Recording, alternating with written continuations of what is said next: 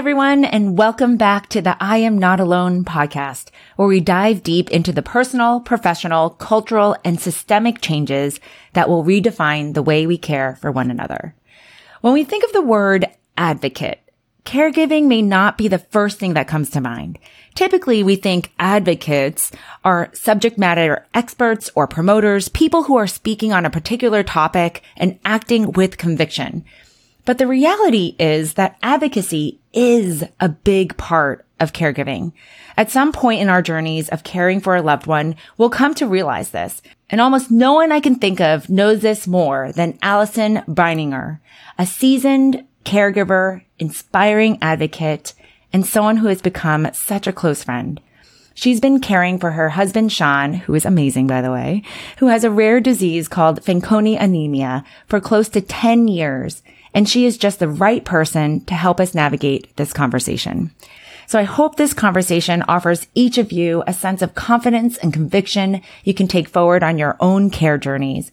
And at the end of this episode, we have a little surprise for all of you, so stick around.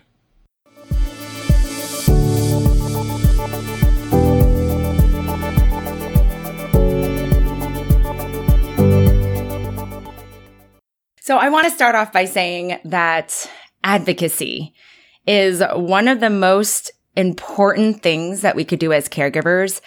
And yet most caregivers don't even realize the power of their voice early enough. And if there's one thing that I hear all the time is that they realize that the way they advocate and the fact that they can advocate comes way too late, almost too late to the point where it's only in hindsight. Mm-hmm. And so I think what I'm really excited about with this episode, and especially with Allison here, is that if there's one thing to take away from people that have gone through this, it's the power of your voice. It's the power that you can advocate. And we'll break it down because I know some of you who are listening may say, what does that even mean? And what do we do?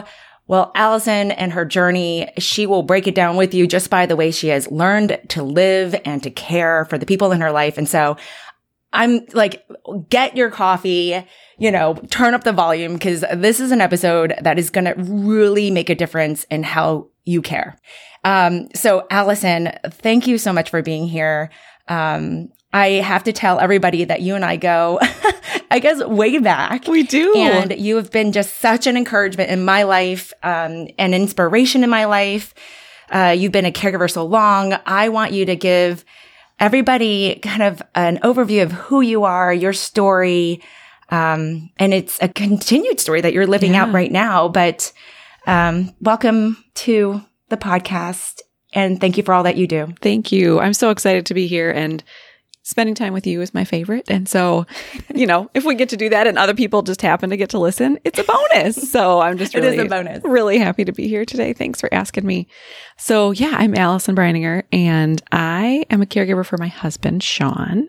So he, 11 years ago, when he was 31, was diagnosed with a rare genetic disease called Fanconi anemia. And that disease causes bone marrow failure, and it also causes cancers at a rate of around 750 times that of the rest of us. And it's rare, so we had never heard of this. And so he got this diagnosis out of nowhere and then went almost immediately to bone marrow transplant, which in my eyes is really one of the hardest things a body can do because they bring you basically to death so that they can put in those new cells and bring you back. So he did that right away. And then in the 10 years since, he has had cancer of the tongue, where they removed half of his tongue, cancer of the bladder, where they removed his bladder, cancer of the throat twice, and he's had chemo and radiation, cancer of the gums, of the lips, and about 150 skin cancers.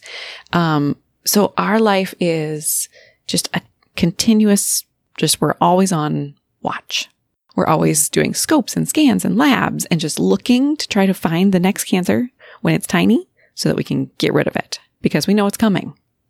And so that has been my reality for the last 11 years, is just as a young married person, young mom, all of a sudden being a caregiver to a person with a rare disease.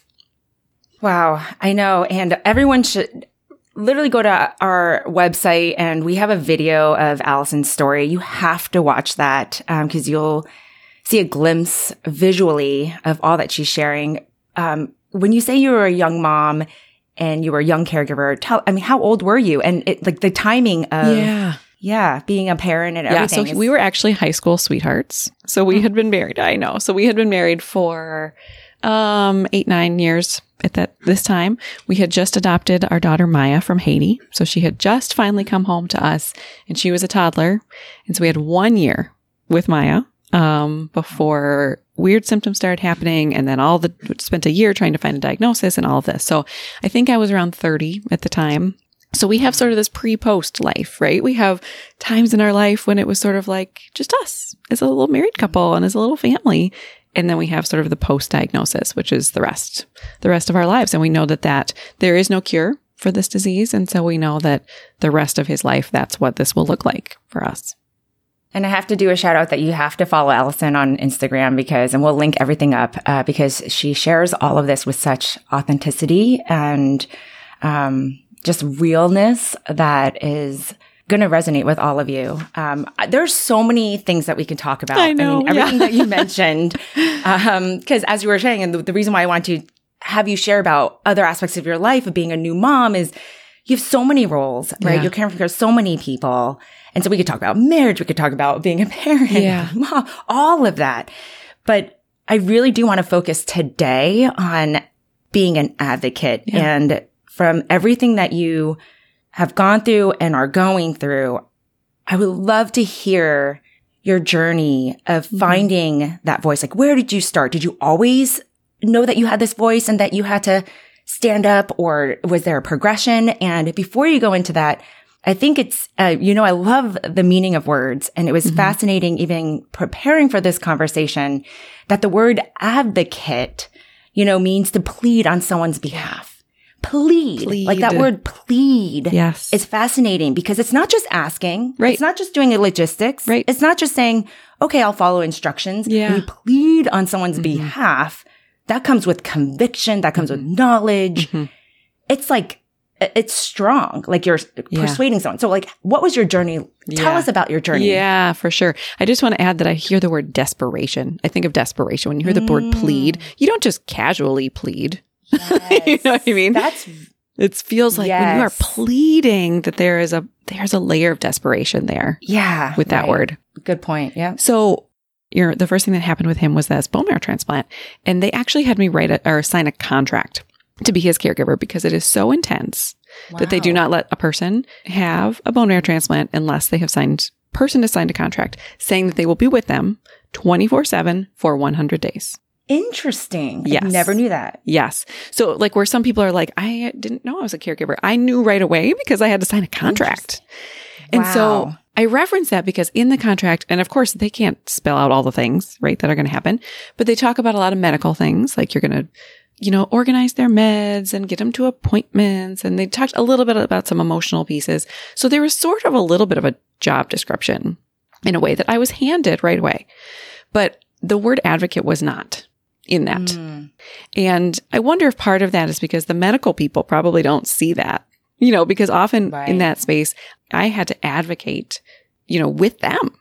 I had to, fight against the medical system. So they probably don't think to put that in their contract as something that they think that I'm going to have to do. That's an interesting dynamic. You're right. Yeah. You're like, they're not going to put that in because it's usually you're advocating, I guess, with them, right? Like against them, not against them. No, I can't think of the adjective. But yes, exactly. They're the recipient of your advocacy. Yes. So that was a piece I didn't know. I didn't realize going in. Yeah. But I can clearly remember. So his transplant was over Christmas. And, I remember it was a Christmas Eve and he was sick as a dog. And he was literally delirious. Like he was having hallucinations. And everybody else was gone. It was just me sitting there and, it was Christmas Eve. So we had sort of like the C team. We did not have our normal nurses. We had the people who were like showing up because nobody else was there.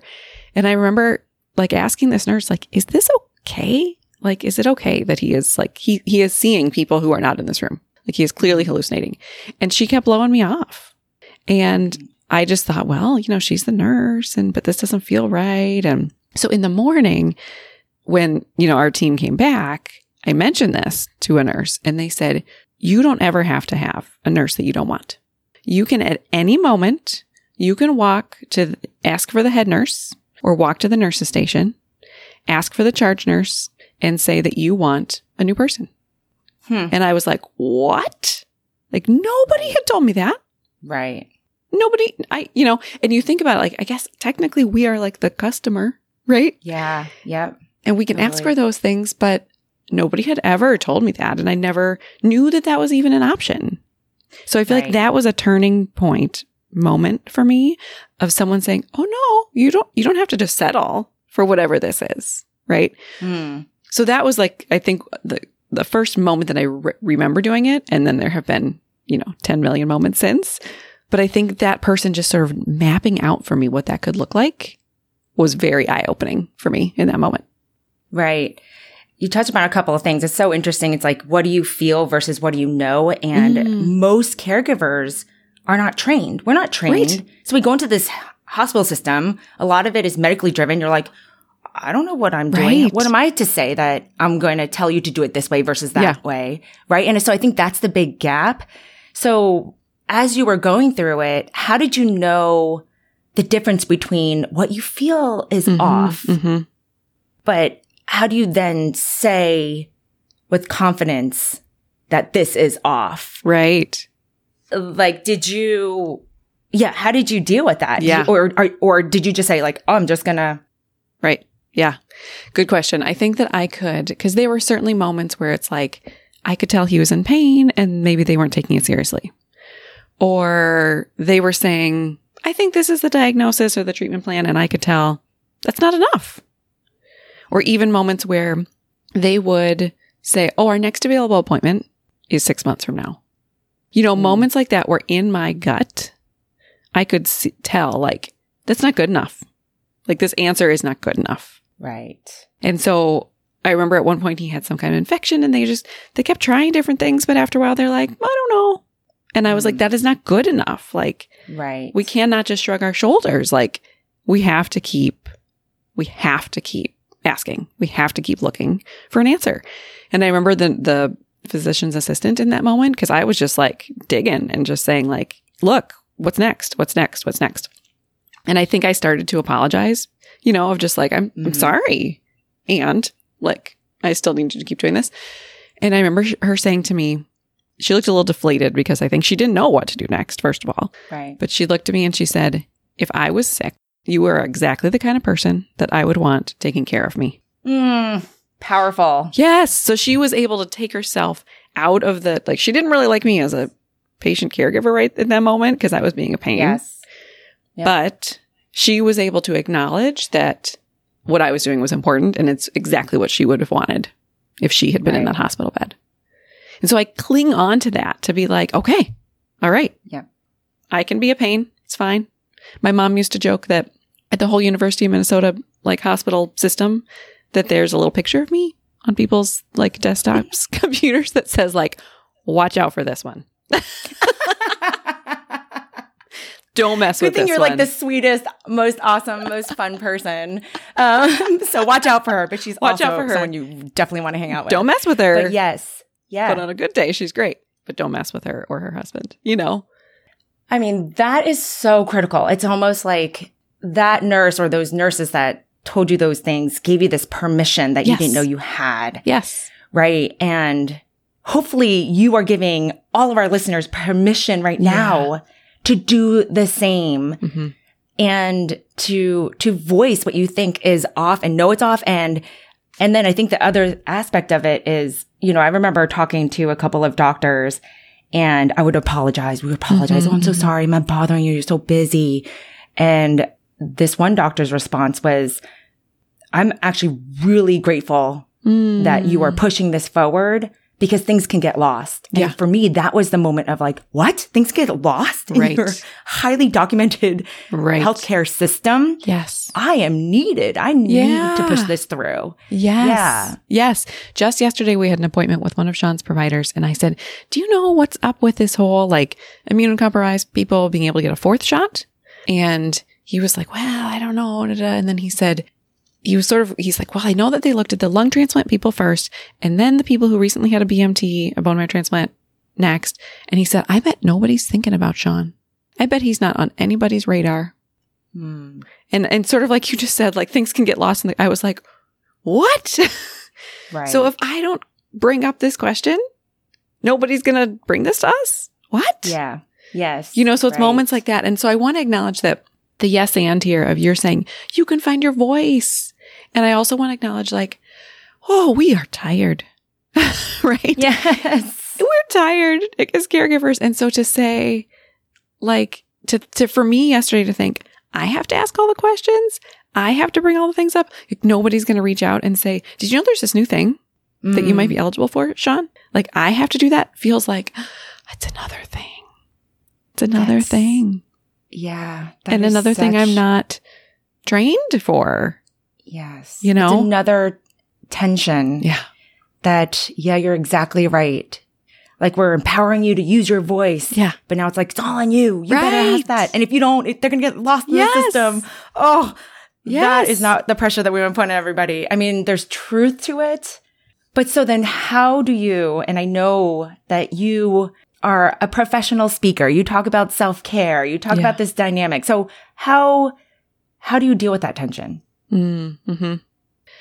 It's a good question. I think I have to find that balance, right? I have to say like, okay, these are the things that I know that I can be asking for. Some of them are more easy. If it's like, if we're sitting there in an appointment, I can see that he's shivering. Nobody else sees it. And I say, we could use some warm blankets. Or it looks like he's in pain and needs more numbing medication. Partly this is my husband is the sweetest person you'll ever encounter.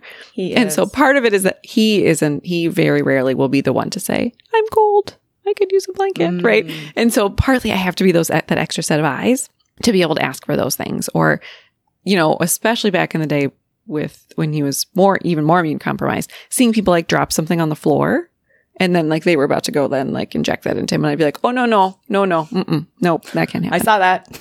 Yep. Yeah. So I think there's some things like that. I think in the moment, it's like, yes, you have. So like when I would see those things, I think that the claiming your voice is to not feel bad in that moment to say, nope, we're going to need a new syringe because we're sitting there anyway. And so to not feel like I just have to sit here and be like, oh, is that syringe about to inject, floor dust into him or whatever, But I think the place where I have to sort of give myself permission is things like yesterday with the shot. I can't think of all the things. I cannot sit here imagining all of the questions I could be asking that maybe someone else isn't thinking of. Right. I just only have so much capacity. And so as something comes up, like the fourth shot, I can bring that up. But I have to give myself permission to not feel like I have to like read all the research and read all the articles and read all the everything every minute so that I can advocate in that way. Absolutely. I think that's a huge point where you have the power of your voice, but you don't need to feel like you are literally guiding and navigating the entire care because that's too much. I mean, we can't do that. Right. But if we can just voice what we see or what we know, we feel like that's enough. Yeah. So it's almost like you don't need to prep for this test. you know? Like just keep your eyes, ears, heart open and just voice what you see and hear and feel. And then I like that. Yeah. I like that. That's freeing for me to hear right now, know? Oh, good. Yeah. Yeah. I mean, when we think about advocacy, sometimes what comes to mind is when do you advocate? What aspects? We talk about clinical care. Yeah. I know there are financial aspects. Oh my gosh. Yeah. Insurance aspects, with friends, family. Yeah. It's not just in the hospital. So can you share a little bit about that in other areas of the care journey? For sure. I mean, I think the finance, legal, insurance, Medicare. Oh my goodness. I mean, it makes me want to take a nap just even saying those words, because it's so hard, and the system is broken. And so I think that's something to just sort of put out there is that you're dealing as a caregiver with a broken system. You are going to get bills that are incorrect, and you just have to know that that's going to happen. And we have had multiple times that I have taken the energy to call the person to say, what is this bill? And they say, Oh, sorry. Yeah, you shouldn't have gotten that. You can just throw that away. And I think if I was just a bill-paying citizen, I would have just paid it and nobody would have ever known. Right? Oh my gosh. That's crazy. Or Medicare. Like we've had like all this. We went through a whole thing earlier last year about like Medicare denials and then all these things and making decisions about if Medicare's not going to cover it and then how much do we fight? And people are like, you need to contact Congress. And, then I think part of this with the advocacy turns into what is the worth of your person? So we had to make decisions about if Medicare's not going to cover it, how much do we pay out of pocket for these medical supplies? And my husband went through a whole moment of like, am I worth that? Am I worth those hundreds and hundreds of dollars a day that Medicare is saying they're not going to cover? And therefore, it's this moment of worth. And I think that comes up a lot in this advocacy piece. So I want to say loud and clear that your person is worth it. Yeah. So they are worth the angst you might feel by saying to the person, like, we're going to need a new syringe because you just dropped it on the floor. They're worth it, because what you don't want to have happen is them to get some infection or some whatever, just because you felt a little nervous in that moment about sticking up for them. They're worth it for when the person says the next appointment's 6 months away and you have to say, that's not good enough. I need to talk to a supervisor. Like, that doesn't feel good to have to do that, but your person is worth it. They are worth the money that the government or the Medicare, whoever is saying, like, well, if you want to keep doing this, that costs that much money. They are worth the fight to figure that out. Yeah. And I think that can feel, we can lose that sometimes. We can start to question that both the patient and the caregiver in these moments when systems are trying to say, like, maybe they're not worth it. Maybe they're not worth our A game. Maybe they're not worth us doing accurate billing. Maybe they're not worth us covering your supplies. Yeah. So I just want that to come through loud and clear. I don't want to say that in a way that makes there more pressure, but just for you to know that they are worth it there. And that's why we advocate. Yep. That's a good guiding phrase to think in the moment, because it can be awkward. Yeah. And you can be shy, and you don't want to make the clinicians or anybody or the insurance company, or I don't know, there's always this fear that, you're going to make it worse for your situation because you're going to be annoying or frustrating or I don't know, they just don't want to answer your question or something like that. But they are worth it. They're worth it. To push through it. Yeah. Yeah. Yeah. So like we had this whole Medicare thing a few months ago, and actually it was with the help of an IonaCare navigator who helped me, because I know a lot of things. Like, I've been doing this a long time. I call myself like a caregiver ninja at this point. Like You are. I can do a lot of things. I still don't understand, or nobody ever will, how Medicare works. Right. Right. But I was able to like sit with one of your navigators, and in like 20 minutes, she was like, here's the thing, here's the thing, here's the thing. And so I think that's part of it too, is that we don't always have to advocate ourselves. Like, I don't have to become a Medicare expert. Right. I don't, and I can't. But advocating can also mean bringing in resources. It can mean going to that expert and saying, help me figure this out. So it doesn't have to feel, I feel like sometimes advocate can feel like a really singular, like, I'm going to be the one to do it all. And it doesn't have to. It just maybe means you're the organizing force. Yes. Yes. Yeah. I think that brings down that pressure. You know what I mean? Yeah, because you're right. Advocate, even that word, you typically see it in professional settings. Yeah. And if they're the advocate, it's almost like they know so much about it. They're the one speaking in front of thousands of people or writing that big op-ed because they're the advocate. No, it's just like, you can be the organizer. You can be the rallier. Yeah. Where, in your experience, has your voice or your advocacy actually changed the care plan? Like, has that ever happened? Good question. Let me think for a second, because I know it has. I think, one of them I think of first is that one I talked about with the physician's assistant, where they were just going to like shrug their shoulders and keep walking away. You know what I mean? And so I think that's one where it was like, nope, keep doing the tests. I think there have been a number of times when they, people, again, sort of not apathy, but advocacy when your person has a rare disease is even more complicated. Yes. Because we know more about this disease than most of his medical providers do. And so there have been times when they've said, I don't think we need that test. I don't think and that we have had to say, nope, he does actually need those things. And so I feel like there's like too many examples to even, but it's just been a lot or moments of them saying, we'll do this, but maybe next year. And I'm saying, no, I think we'll do this next week. Right. And so I think a lot of it is about the urgency and pushing forward the urgency of those things. Yeah. Yeah. Yeah. It's interesting. I think in recent times for myself, as you know, just been thrust into kind of a different level of care needed for my 82-year-old dad. And I think this episode is so critical, but I've seen even a change in myself in how to advocate and how important that is, where sometimes the hospitals or insurance, they will have their own agenda. Oh, yeah. And now being in healthcare, I realized, they have these metrics to hit that may not be aligned with your wishes as a human being. And so, especially in my case, that's more like elder care. Yeah. Older, and you talk about worth. Yeah. Sometimes they won't either do certain tests or go a certain plan because to them, they're like, well, it's kind of at the end. Are we going to really do that? Or it's on this metric of, well, that's too high risk of a death and that we get dinged on that. But what if the person is like, I'm willing to take that risk because I don't want to live that way for 10 years. Right. So without going all into the details of that it's like a complex thing. And I realized there's a whole element of advocacy where it's voicing the desires of the patient. Yes. That may not medically make sense. Yeah. But, you can keep him living, but in a way that he just really doesn't want to. It's complex, but it is that voicing of the desire because all of this that we're talking about impacts the way we live and love and laugh and just function every day. Like, Absolutely. Yeah. And so we got to voice those things.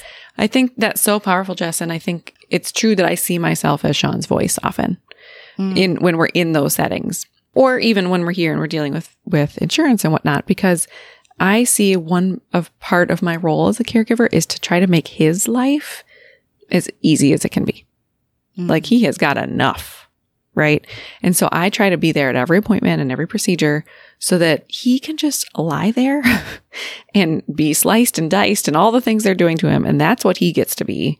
And I can be the one to say, he looks pretty pale. I think we need a glass of juice. He's shivering. Can we get a blanket?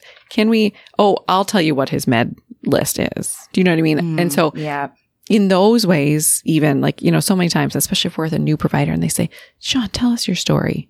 He just like looks towards me with these sad eyes, like, can you just, cause his story is so long. Yes. And so in some ways I feel like I'm the voice in that way as well. Right. To try to lift that off. Because if you imagine your dad at this point trying to advocate for himself. Yeah. And like that takes so much energy, as we both know. Yeah. And that's not a place that we want them to spend their energy. Right. We want them to spend their energy healing. Yes. And not having to fight on their behalf. And so then we end up being the voice for them so that they can rest. How has that impacted your relationship with Sean, being his advocate? Do you think it's gotten you stronger, or has it caused any tension in any surprising ways? Yeah, that's a good question. I think there is a balance, right? Like we want, I think doctors are trained to look not at the caregiver, but to look at the patient, say, tell me your story, right? And so he and I have had to work through that of like, I wait for him to say, will you just tell it? Or for me to say, would you like me to do this for you? And so I want to make sure that he doesn't ever feel like I am jumping in and saying like, you don't have a voice. I'm just going to do all the talking for us. And so I try to make sure that there's a good sort of permission level there, because there might be some days that he does want to talk. Great. Right. Yep. So I don't want to assume that he wants me to be the voice all the time. So I think that has helped. And I think, for him to see like the hoops that I am willing to jump through on his behalf, I think that has brought us closer together. And then for me to be, I feel like I'm so attuned to him and to his needs has also certainly helped our relationship. Yeah. Having spent time with the two of you, that's what was so apparent, was that you are so attuned with each other. Yeah. And so I can see as you're talking about advocating, and I love the tension that you were talking about. It's like, oh, you don't want to make him feel like he doesn't have a voice because he has such a beautiful, amazing soul and voice. His poetry, oh my gosh, it always gets me. It's amazing and so insightful. But I can definitely see that he probably feels so loved by you that, you know, probably, I don't know how much you debrief or I don't know how long and all the things that you've gone through, but I'm sure if the doctor or someone says, hey, how's he doing? And you're like, say it all. Right. He's like, whoa, you're watching all of that? That's amazing. Like, it must feel so loved. Yes. So that actually happened yesterday with an appointment where I said, you know, can I just jump in for a second and tell you a couple things I've noticed? And I said, I've noticed that, like you said, his writing, he is an incredible writer. I said, I've noticed lately that you've been writing more. And that as you write, that really seems to be meeting a need.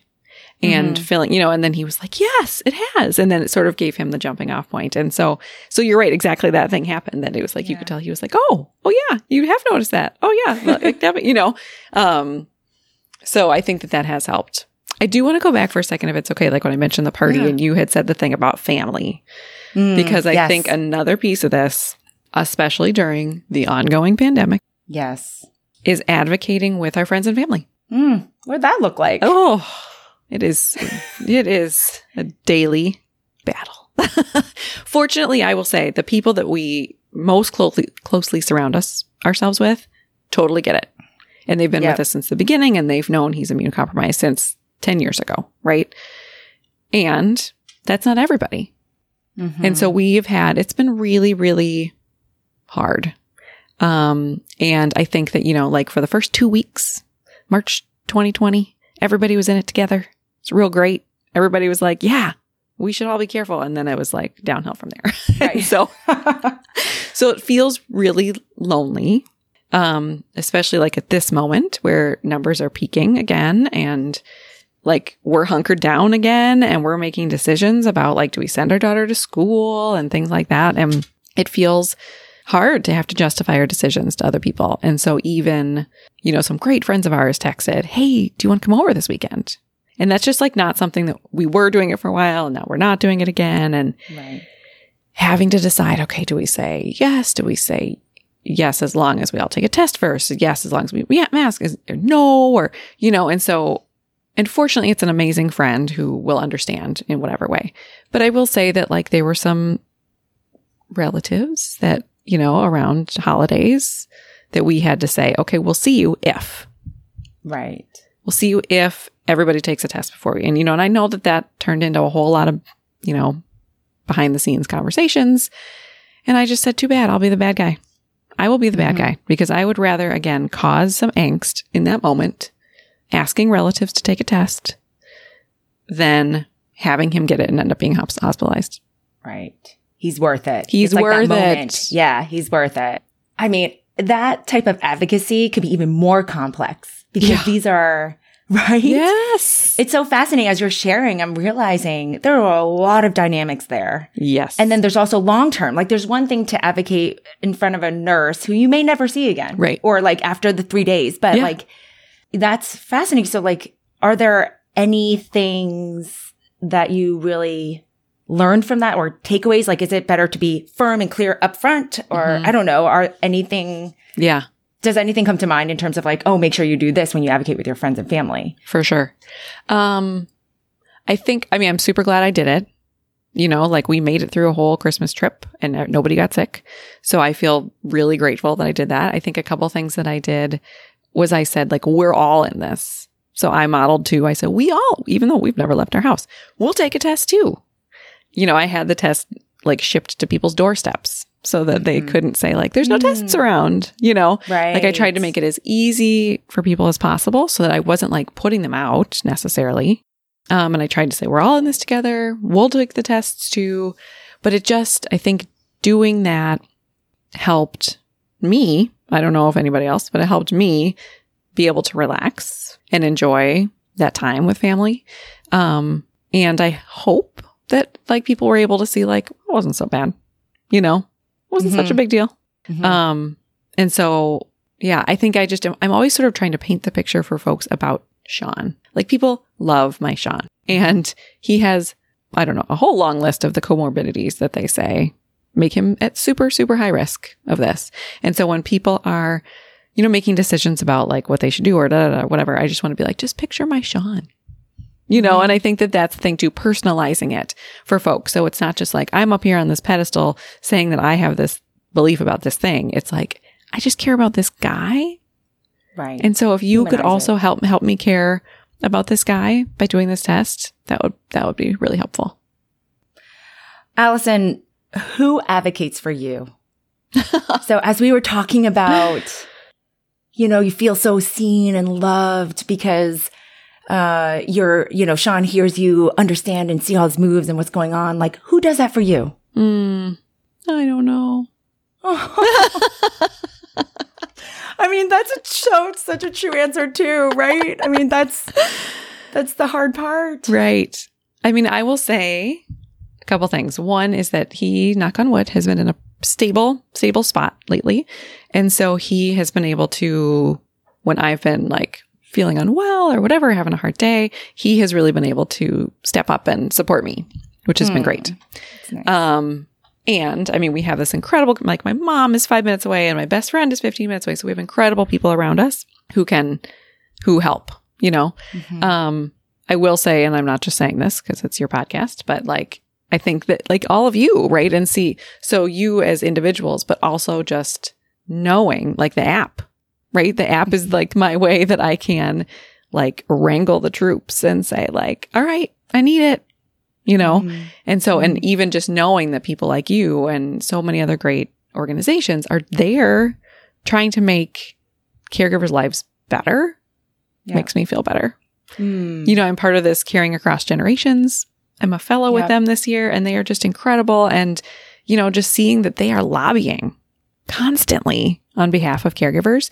So stuff like that just makes me feel like the big system is being worked on my behalf. You know what I mean? So even if it's not someone individual. Yeah. So that gives you comfort because you're like, I'm not doing this alone. Even though that's great to hear. Yeah. Important. So I mean, there's part of it of like, somebody sending me a nice note or that kind of thing, right? There's an individual piece, but also like to know that systemically things are being worked on is like, okay, maybe it won't always be like this. Yes. Yeah. Right. Yeah. And you are a voice in that. So as we wrap this up, I want you to share with everybody just how you share your journey, your insights, your voice with everybody. I know, just tell everybody where they can find you. Yeah, thanks. So, one thing I noticed in this whole thing is that caregivers are what I call in the negative space, which means like if you picture a piece of art, that the focus is on like the main picture, but so much is going on in the background of that picture. That's called the negative space in art. And if you removed that from your vision, the whole picture would change. But yet you never pay attention to it. You're always focusing on the thing in the middle. So I realized years ago that perfectly describes all of us as caregivers, that we are in the background, that we are unseen, but this huge part of the picture. And if we went away, everything would change.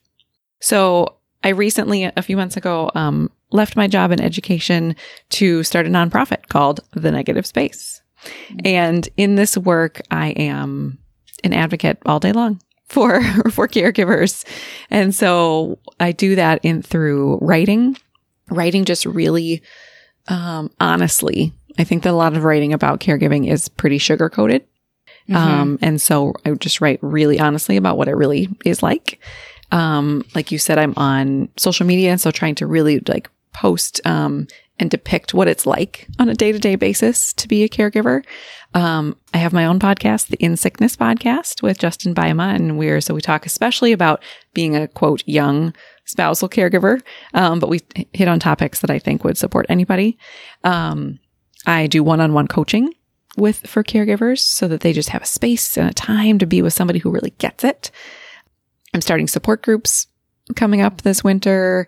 I do public speaking and webinars for people like Ayanna Care and other places. And so just really, and I'm also doing consulting with organizations like churches and other nonprofits to figure out how we can have culture change so that it's not just like I want to provide direct services to caregivers, and I don't want them to just feel supported when they're with me and benefiting from my services, but I want to like every place that those caregivers are walking into, whether that's their place of worship or their doctor's office or their insurance company or their Christmas party with their friends and family, I want them to feel seen and honored and supported. And so I'm working to get into all of those spaces to really have like culture change around what it is that caregiving is and what kind of support that caregivers need. I love that. You guys have to just follow Allison and you will feel so connected and seen and fulfilled. And so I can't recommend it enough. I recommend you to everybody. Talk a little bit about your caregiver boxes. Yeah. So, I created these boxes and the theme of the boxes is I am part of the story, because I think that's something that caregivers don't often acknowledge or realize or let themselves acknowledge, that they're part of this story. And so that's the theme of the whole box. And so in it, caregivers receive a mug that says, I'm part of the story. And I hear from so many caregivers that is what they reach for each morning, so that they have that reminder that as they go into their day, that they're part of the story. There's a pair of socks, from Note to Self socks, that says, I have a story. And I love it because you can wear those on surgery day or chemo day and nobody knows that that's what's going on, but it's your own little mantra hiding under your shoes. There's a little tin of de-stress tea and it's like pocket size, so you can have it with you at the hospital. There's a meal bar, because we've all been in the space where you're in the ER and the cafeteria is closed and you made sure your person was fed, advocacy, but didn't make sure you were fed. So there's a meal bar. There's a little journal for taking notes at doctor's appointments and things. There's 3 aromatherapy little sticks that are pocket sized, in calm, comfort, and joy flavors, so that you can just get a little boost of that in between meetings, in between appointments. And then there's one of my favorite poems that I wrote. It's called Take Care of Yourself. And it's about what it really feels like when people are always saying, are you taking care of yourself? And just kind of the reality of like, can I tell you what that really is like? So it's a whole, and then there's a letter in there for me as well. And so it's just a whole bundle of items that I feel like that I personally have seen myself and other caregivers need and use. Some that they'll use up right away, and others that hopefully they can hold on to and just have as a daily reminder that they are part of the story. Yeah, I love it. I mean, you sent me one, and I'm excited to, share that we're going to be sponsoring a few of those for all of you. And so we'll have all the details of how you can get one of those boxes, because everything that Allison said, really, I was a recipient of all of that. And it is that boost. It's that boost that you're not alone in this, and that, I'm doing what I'm, supposed to be doing the best I can. And so thank you so much, Allison. Again, we could talk for hours. We could. And I just love you. I respect you. I'm so grateful for you. And I'm now so excited that everyone now knows who you are and that they can connect with you. Yeah. And I would just end everything with, as we plead on behalf of the people that we care for, we just don't forget to advocate for yourself. And as we all said, that doesn't mean, that you have to be the expert, and that means self-care, but it's just voice what you see, hear, and feel. And, because your person's worth it. Because your person's worth it. Yeah. Perfect way to end it. Yeah. Thank you so much. It's always a gift to be with you. So thank you for this opportunity. You too. Yeah. Thank you.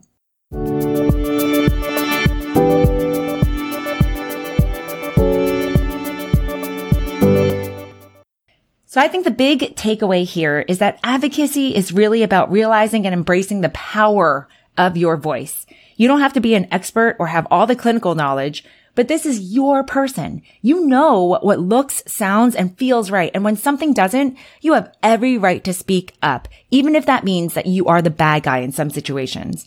When Allison mentioned that sometimes the decisions we are faced with feels like a question of whether or not our person is worth it, that really hit me, and I really got it. Our person is always worth the awkwardness or discomfort in that moment. That framing really gave me permission to speak up and push where maybe I wouldn't have before. So we want to hear your perspective on care-related advocacy. Have you had to speak up or push hard for what was right for you or your loved one, whether it was in a clinical, financial, or even family setting? Join this discussion and find us on social media at IonaCare. And thanks for joining us as we continue to navigate this journey together. Also, as you heard at the end of the episode, we'll be sponsoring a few of Allison's caregiver boxes and giving them away to some of you. So be sure to check out our Instagram for the details on how to enter.